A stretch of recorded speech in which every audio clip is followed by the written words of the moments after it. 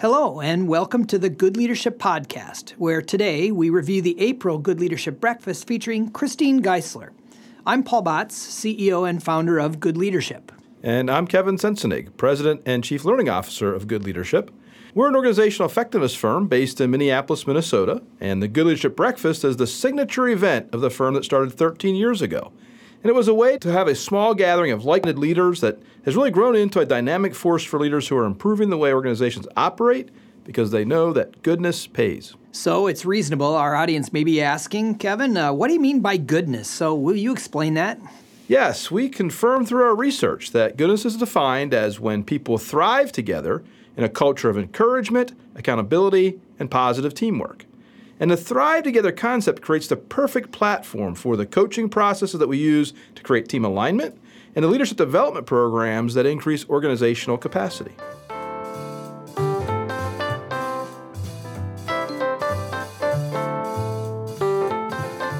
Yeah, that's right. So let's start with a huge thank you to our present sponsor, Old National Bank.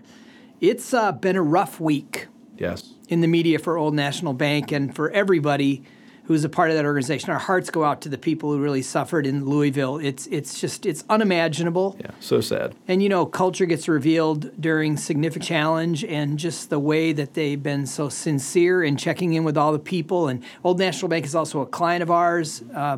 We had one of their presidents at our breakfast this morning, and everybody in the room just wanted to give Julie a big, huge hug. Yeah.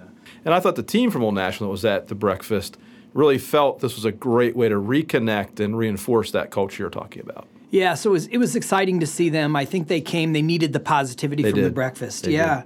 So, Kevin, you flew in from your home in central Pennsylvania. You do this now on a regular basis to come to the Good Leadership Breakfast. So what's going on in your life these days? Well, it's been a busy time. I had shared last time a lot of personal things are happening. On the business side, it's been a busy cycle of travel and doing great projects with clients. And so had the opportunity to be in Houston earlier this week and doing some work with one of our great clients, and get to Chicago next week for one of our great clients, and then to Kansas City for another client the week after that. So a busy time right now, but still staying really grounded and connected with my family as well. So it's been really good.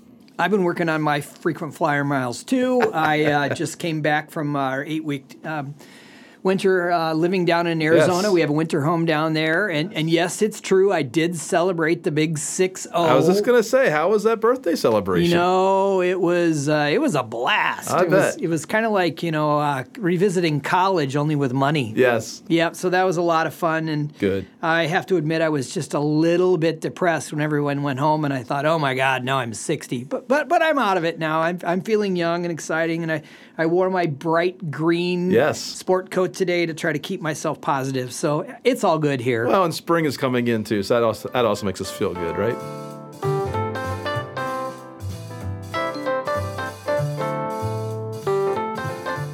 So this morning was the 102nd episode of the Good Leadership Breakfast. Mm-hmm. We do this because the mission of our firm and the mission of the Good Leadership Breakfast is to spread goodness through good leaders, because we've proven goodness pays.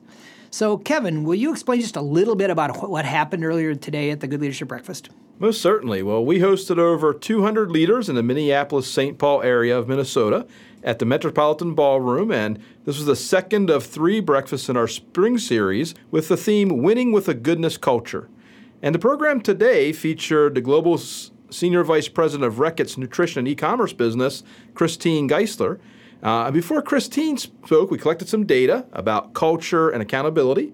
And then following Christine's comments, we did a small workshop with the team to help them really begin to engage in how do we carry these concepts back and truly be the chief culture officer in our organization. Yeah, that's a really good summary. There's a lot going on at the breakfast. So the strategy for this podcast is Monday Morning Quarterback, where Kevin and I will review 3 specific segments of the with Christine, and then we'll comment from our perspectives as executive coaches. So, Kevin, what's your first impression of Christine this morning? Well, Christine was really on target. She had a really strong message for everyone. She connected well with the audience, and she did a really nice job of connecting in concepts of empathy and understanding others to really driving that into business results. And I thought that connection was very powerful for the audience today. Yeah, I agree. And so I've known Christine for many, many years, and she's just this lovely, smiling, very happy person, but no one should misunderstand that. She is an absolute lion in terms of her ability to lead. She's courageous, she's smart as a whip, and she's very articulate in how she thinks. And so I was just really grateful to share the stage with her today. Okay, so now it's time for us to actually listen to Christine. So by way of background, she is the Global HR SVP for Reckitt. And Reckitt's one of those companies that's huge. They're global, but nobody's really heard of them. Right. But we've definitely heard of their brands. Yes. The number one most famous brand is Lysol. Correct. And who didn't buy more Lysol during the pandemic? But they also own the brand Enfamil because they're in the infant nutrition business. And within the last couple of years, there was a huge recall. Right. So the major producer of infant formula had to recall all their product. Yes. You heard me say the words, winning with the goodness culture. What comes to mind when you hear that? So the interesting thing, it's all the things that you spoke about already. It is about that collaboration, that teamwork.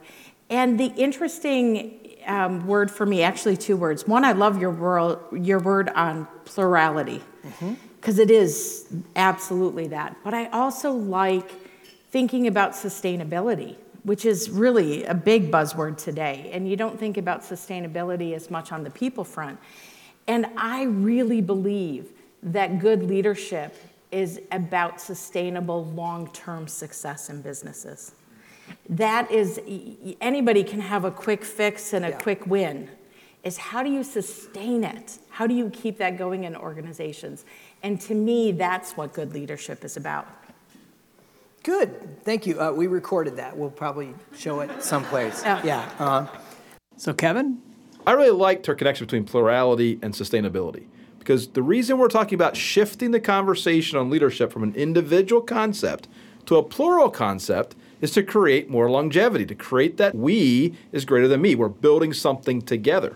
And so adding in that word sustainability, which we don't often think about on the people side, I thought was very powerful. Yeah, implied in that is redundancy and leverage. But I also found it interesting. The question I asked her had to do with a winning culture and goodness, right? Yes. Right? Winning with the goodness culture. She immediately went to good leadership. Yes. So we made a funny joke. We're going to listen to that right now. So you described yourself as an unlikely executive. So can you tell, what's the 2-minute story about? What do you mean by that?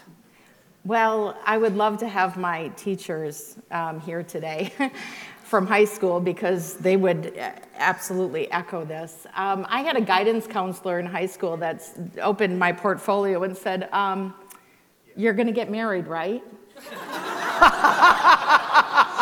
That was my only career advice. So I do, and this is a true story. Now I'm a little older than some of you in the room, and that was maybe a little more heard of in the day.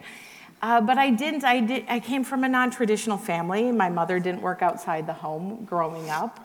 And they wouldn't even let me get a job outside the home when I was in high school, because I had to do the chores and do things that didn't make money, but my brother could and make money.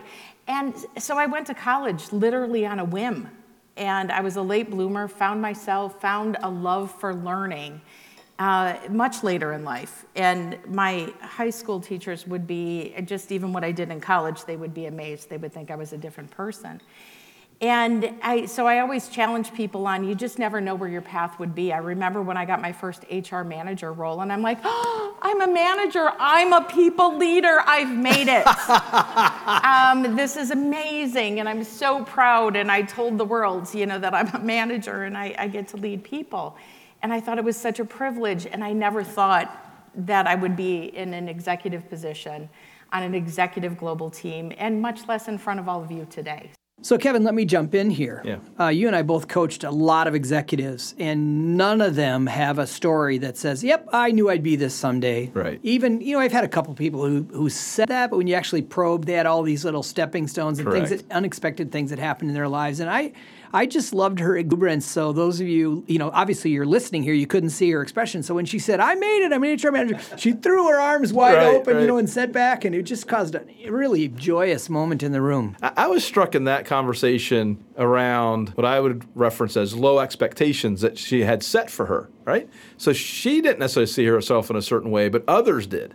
And so that was a powerful thought, because the exercise we did with the team later in the session, I mentioned it previously, is to think about how are we setting our leaders up for success with clear expectations. And I just loved, you referred to her as a lion earlier. I love that she overcame those low expectations, set forward a clear path, and pursued it with real energy. Yeah, so then I took a quick turn in the conversation, because one of the things that's unique about Christine and in this particular appearance is that there are two crises that have kind of defined her life and her leadership. One is that we talked about the fact that she lost her 11-year-old son very suddenly. He was a twin to his sister. They didn't see it coming. It was an unfortunate series of events, and it has really changed her as a person. We're going to get there very shortly. But also working on the crisis related to trying to figure out how to triple production of Enfamil. And so we got into this in a deep level, and it was very instructive about how she thinks about leadership. So let's go there now. There's a theme to our interview here today, and it has to do with crisis. Mm-hmm. So you have a business crisis that you led through. So I'll give you a 30-second overview. So one of the things that Reckitt Nutrition does is they play in the space of infant nutrition. And mostly we think of infant formula. Well, within the last few years, there was a big crisis where the biggest competitor had a recall. It recalled more than half of the infant formula that was available in North America. And the President of the United States called... Okay, so to be fair to our listeners, I did a big dramatic pointing motion to her, and she responded by saying, yeah, the president really did call, and said, produce more, faster, now. Will you give us the story? What happened, and what did you see? How did you guys respond? So first of all, you would think as a business, you would be like, oh my gosh, our competitor just fell flat on their face. Let's celebrate. And we didn't. Because that's also not good leadership. And I'm so privileged to work with the people that I do that saw this and saw what was happening in the marketplace and literally said, oh my gosh, what are we going to do? This is the lives of babies.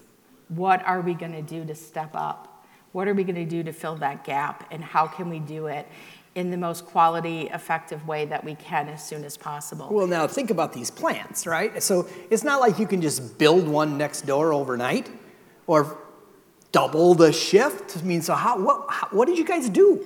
We did everything that we could, but the most important thing is we leaned in together. And it was really about solving problems together. There wasn't a defined role. When you're sitting at a leadership table, every single one of us played a part in how are we going to make this happen?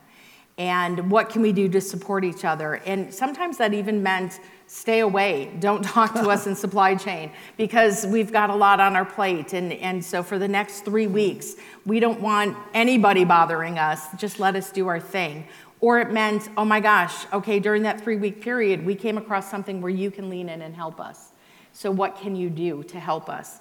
And it was really making sure we had each other's backs and really leaning in any way that we possibly could. And, you know, the normal reaction you would have in manufacturing is, what can we do? All of us, let's get on our T-shirts, our white jackets, go to the line and help produce. And you can't do that. Steel-toe boots, right? Yeah, but you can't do that in infant nutrition. You have to be qualified and certified on these processes because the quality is so critical that we didn't have time to put Christine through a 1-month process on that certification to produce infant formula. So I had to lean in different ways. My team had to lean in different ways. Okay, Kevin, what were you thinking at this point? Yeah, so this was really a powerful part of the discussion around this crisis they faced.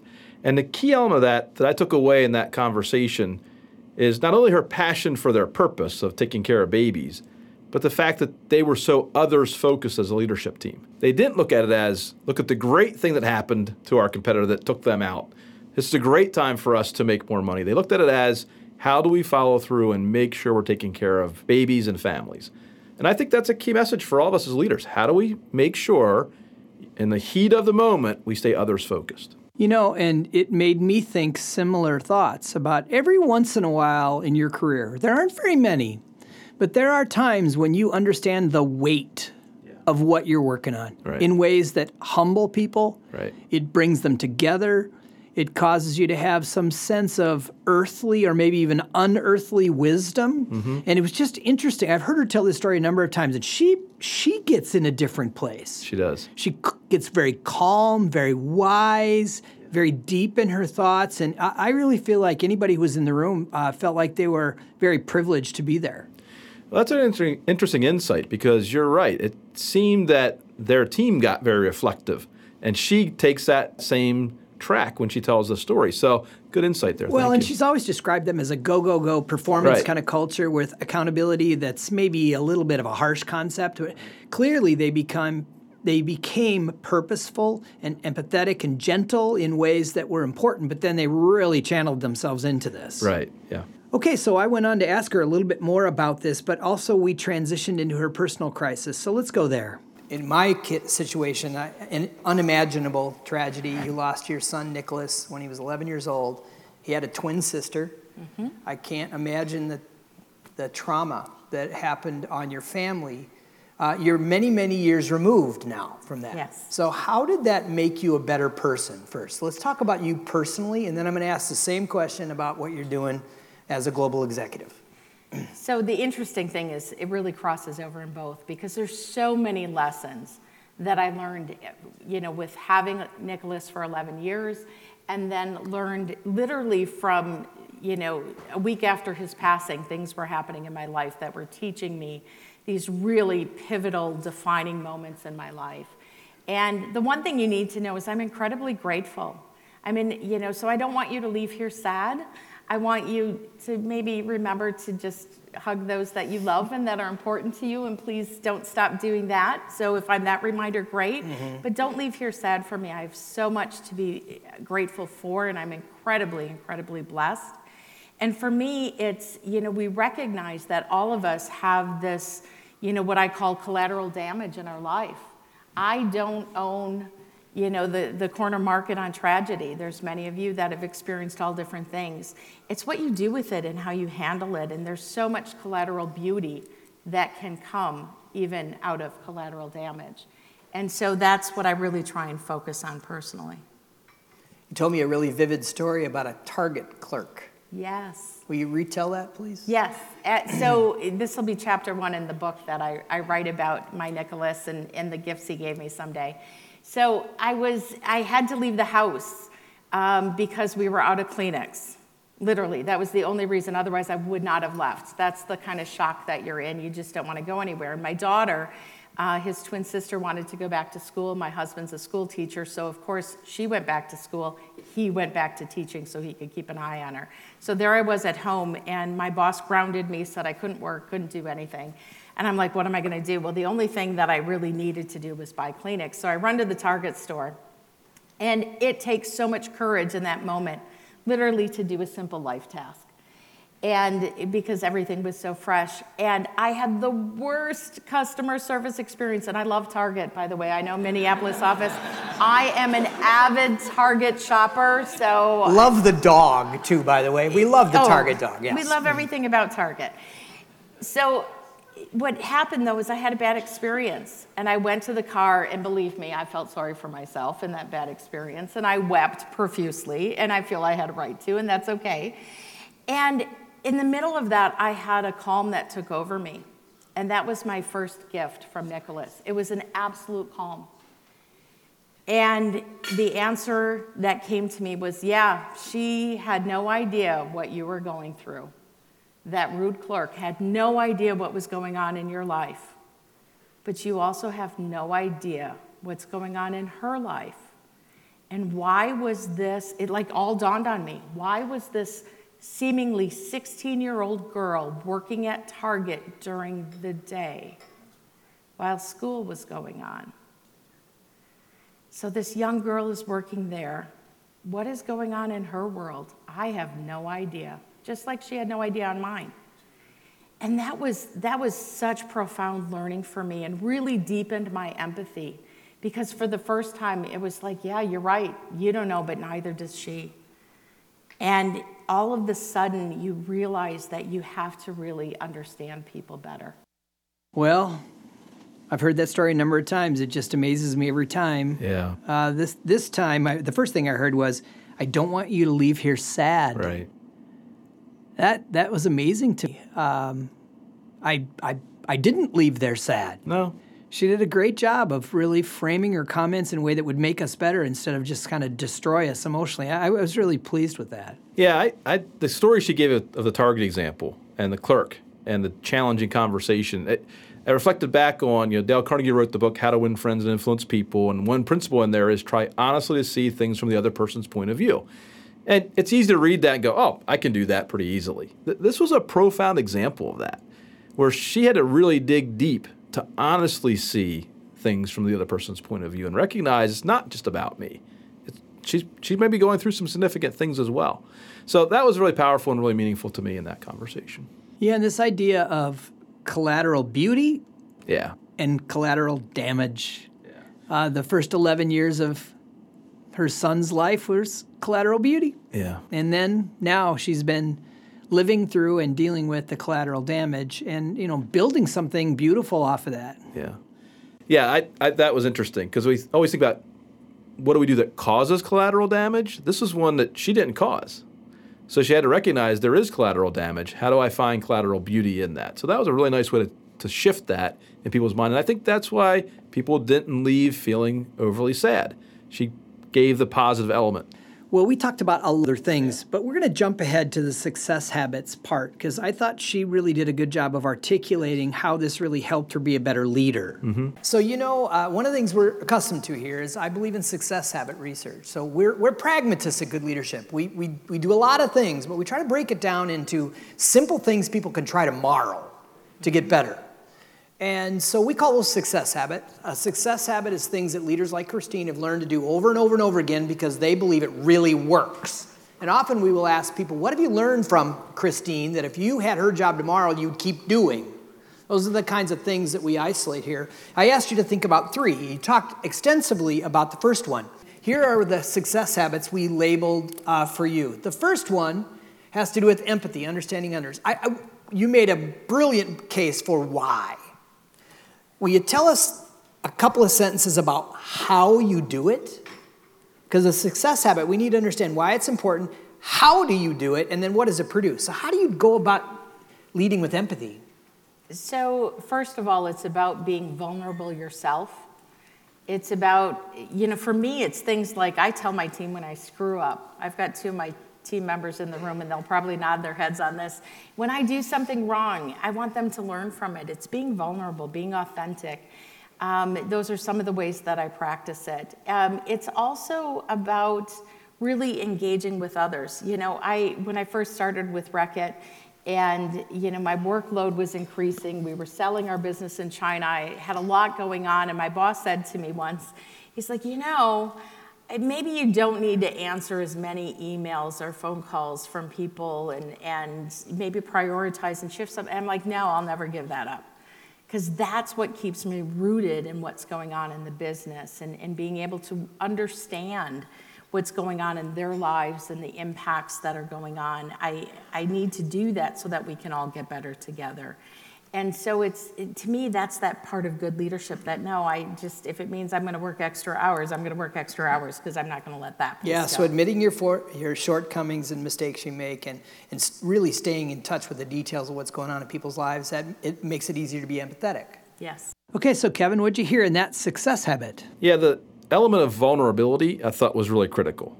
And when she explained the idea of the empathy example previously, we got the idea of how we show empathy. Here she took it to another level and said, how do we accept empathy? And how do we be vulnerable to do that? I thought that was very powerful. Yeah, and I've learned in my own leadership that empathy is really a condition that you create. You've got to be willing to have others empathize for you in order to be empathetic. So I thought that was really good. And no one's ever, by the way, had that as one of their success habits in 10 years of doing this. Right. So let's go on to number 2. The second one is something I would expect from an HR executive, which is investing in others. So why is it important, and how do you do it? Interesting that you say that. So I will tell you, for those of you not in HR, this is important for all of you. So it is something that we talk about for HR. But it really is about what are you doing to grow your replacement? What are you doing to make sure you've got your own succession plan? Because guess what? No one's going to want to move you on if they feel like it's all going to fall apart when you go. Yeah. And people don't get that. They don't realize that. And you have a direct responsibility to the organization to grow talent. One of my favorite sayings, and I can't attribute it, I tried to look it up once. I got it literally, I think, 2 years out of college, and I can't find the author, is if you want prosperity for 10 years, grow trees. If you want prosperity for a lifetime, grow people. And I really believe in that. What are you doing to grow people? Okay, she was very direct there, wasn't she? What are you doing to grow people? Yeah, so she used that word succession. Yep. And interesting enough, just recently you shared 2 client examples where you said the company was not really engaging in succession planning, which sounds shocking. But she added the element. Succession is often thought of as the end. Yes. She positioned it as the beginning. Yep. If I know where I want to go, how do I build talent so they can succeed me? So I think that's a key element we have to take away in this idea of succession. It's not how I end it, it's how I build legacy and grow others. Yeah, both of those clients, they're very quizzical to me in the fact that they equate having a conversation with people who have senior executive jobs. They equate having a conversation about succession, which means we're trying to push you out. Right. Okay, so that leads us to the third success habit. And this advice is particularly important for anybody who's got a function expertise. She happens to be in HR, but it could apply to a lot of other functions in the business. So let's cut right to this. So the next one then is know the whole business. And I think the key here is the word whole. It is. So one of the things, and again, it's something I can tell you this, I was criticized for early in my career. I had a colleague say to me once, you really spend too much time getting involved in the business. Like, you just need to go let them do their thing and you do your HR thing. And I'm like, that's feedback that's not going to work well for me. And I take feedback really well. But that feedback, I literally gave him then feedback saying I disagree, and here's why. And it's one of the things that I've really prided myself in over the years is knowing the business.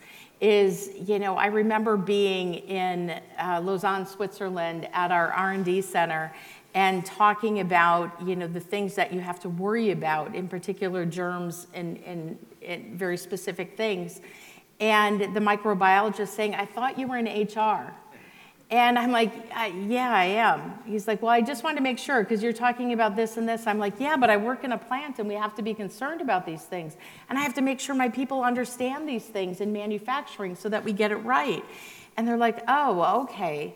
And I can tell you when I started at Carey, the CEO would ask me, first week on the job, what do you like? What are you seeing? What's going well? Tell me. And he was very curious, and he was a great CEO. He didn't stay very long there, unfortunately, and I left not far after that because of it. But he was so curious, and I started telling him, I'm concerned about safety and quality. By about the 4th time he questioned it, he said to me, I just want to make sure you know I didn't put safety and quality into the HR department in your job. And I'm like, I know that, but it's everybody's job, and we all have to be concerned. And I felt like it was one of the gifts that I gave him. It got him to think about safety and quality different. Yeah. And that as a leadership team, we all own it. Yeah. And you can't own it if you don't know enough about it. I remember even being at Reckitt saying to our quality manager, I said, I love reading your quality reports. And he's like, you read them? I'm like, yes, I do. It's important. It's very important to me. And I joined an organization where I interviewed the CEO to make sure that we were willing to do the right thing always when it comes to quality, that even when mistakes happen, we do the right thing by our people. And so, yeah, you have to know the whole business. So I feel like HR is where I lean, but I'm a business leader first. Okay, so I'm going to jump in here, Kevin. I think we should show that segment to every one of the people who goes through our Good Leadership Essentials program that's in a business function. Right. Man, did she say that so articulately and colorfully? What do you think? Yeah, I just talked to some clients who have people in R&D or in product management or in client services, and they struggle with the idea of seeing the whole business. They get so siloed. So I love this idea. If we seek to understand the whole business, then we can be much more effective at serving our customers. Yeah, we have a client right now where at the highest level executive team, they're working on a whole new business dialogue that they can talk about the financial condition of the business and what the fundamentals are across all the different divisions that they have, because up until this point, they've been thinking about it divisionally, and you add each one of the divisions together and you get the whole. And that's not working anymore. They need to start making decisions that affect the whole enterprise, and they found that they don't have the language or the right data sets. And so this problem happens in many, many, many organizations, and I hope that she inspires people to learn more about their business. I'm going to jump back to the very beginning of our conversation. We talked about this idea of leadership being a plural concept, not an individual concept. And that carries through to organizations also. You just hit it. So most organizations view things from that division or departmental level. If we add up enough of the department activity, we'll get a good whole outcome. And she was challenged to say, no, think about it as a whole business, a whole approach, not a segmented approach. I think that's really powerful. Yeah, I agree. And it was also interesting how that led over to the series of exercises that we led. So we promised a workshop, because the one thing people always want to do is to have time to talk about it, and when they use the words go deeper. So the workshop gives a chance for people to go deeper. So will you just summarize what we did and some of the things you learned? Well, we built off of our cornerstones of goodness. And so one of those cornerstones is demonstrating fairness. And what we described is the fact that it's really unfair to put expectations on people and not articulate them clearly. And so we shared with the audience our leadership expectations model that talks about how good leaders begin to drive a winning culture, they drive championship results, they drive that sense of thriving communities at the individual, team, and organization leadership levels. And ask the audience to dig in and think about this idea of empathy and connection and building talent using some of the core behaviors in the model. And the key part of that was to look at in what ways are leaders in the organization encouraging and rewarding the right behaviors, and what ways might they unintentionally be punishing or stopping those behaviors and causing disconnect. And it was a powerful conversation at the tables. Yeah, it was very lively, and most people had never seen anything like this. So if you're listening today, if you want this, just send Kevin an email, kevin@goodleadership.com. That's all you got to do, and just say leadership expectation model. We'll just send it to you, because it's a really good piece of work. Yeah, and as I walked around, listened to the tables, talk through the model and think about this idea and connecting it back to Christine's comments, there were three things that really stood out in the discussion. One was they really connected to that idea of empathy, that empathy is critical. If we're going to create clear expectations and help leaders grow in those expectations, we have to extend empathy in that process. The second thing was realizing that it's a personal experience as well. Too often we try to make that distinction. Well, it's just business, it's not personal. And they leaned into this concept in the discussion that growing ourselves as leaders, living up to expectations, and delivering results is a very personal thing. So let's not take that away from people. Mm-hmm. And then the third thing that really stood out was the idea of creating space for people to actually grow. We can't expect that people just read the expectations on the model and say, oh, I'll just go do that tomorrow. They have to have the opportunity to fail at that sometimes, to get coaching around that, to come back and learn and grow in that process. I thought those were three very powerful takeaways. Well, and to have meaningful experiences. Not everyone gets to go through the whole Enfamil production thing, and that she described in great detail. But I thought that it was one of the most invigorating and lively workshop sessions we've had at the Good Leadership Breakfast. Yes. And that led us right into our last thing that we do. I've been asking the same exact question for 10 years to our leaders, so let's cut to that right now. How do you know for sure that goodness pays for you as a leader? I just know it. No. That's it, plain and simple. You see it. I see it in the business results. I see it in the trust that we gained, for instance, in this nutrition example. The trust that we gained with our consumers for not price gouging, for doing the right things, and making the right decisions. And so you see the loyalty of our consumers expand because of that. And so you see it reap dividends when you make the right decisions. And, you said early on, it's the hard things. Sometimes you think it's easy, it makes sense. No, these are tough decisions, and they're based on goodness principles. And you have to live them. And when you do, you see it pay off. You really do. So, Kevin, what did you hear in that? Yes, I took away that idea that goodness pays, particularly in the difficult situations and difficult decisions. It's easy to say we're good and we're showing goodness when things are going well. She leaned to the fact that when things are tough is when we really need to have that goodness shine through, because that's how goodness pays. Yeah, and interviewing these speakers, these good leaders who create great results on a regular basis for 10 years, it's remarkable to me about how deeply they have to think about this, because I'm asking them a question like, well, why do you need to drink water? And they always look at me like, well, it just does, but then I probe, and she obviously make a joke about it, but particularly when people have been through something dramatic and things turned out well, and they can look back at it and think about it through the lenses that we've given them, but also that they know by instinct. Was there excellence? Was there generosity? Was there fairness? And was there positivity? And clearly we heard all of that from Christine. So it was a really good day. It was.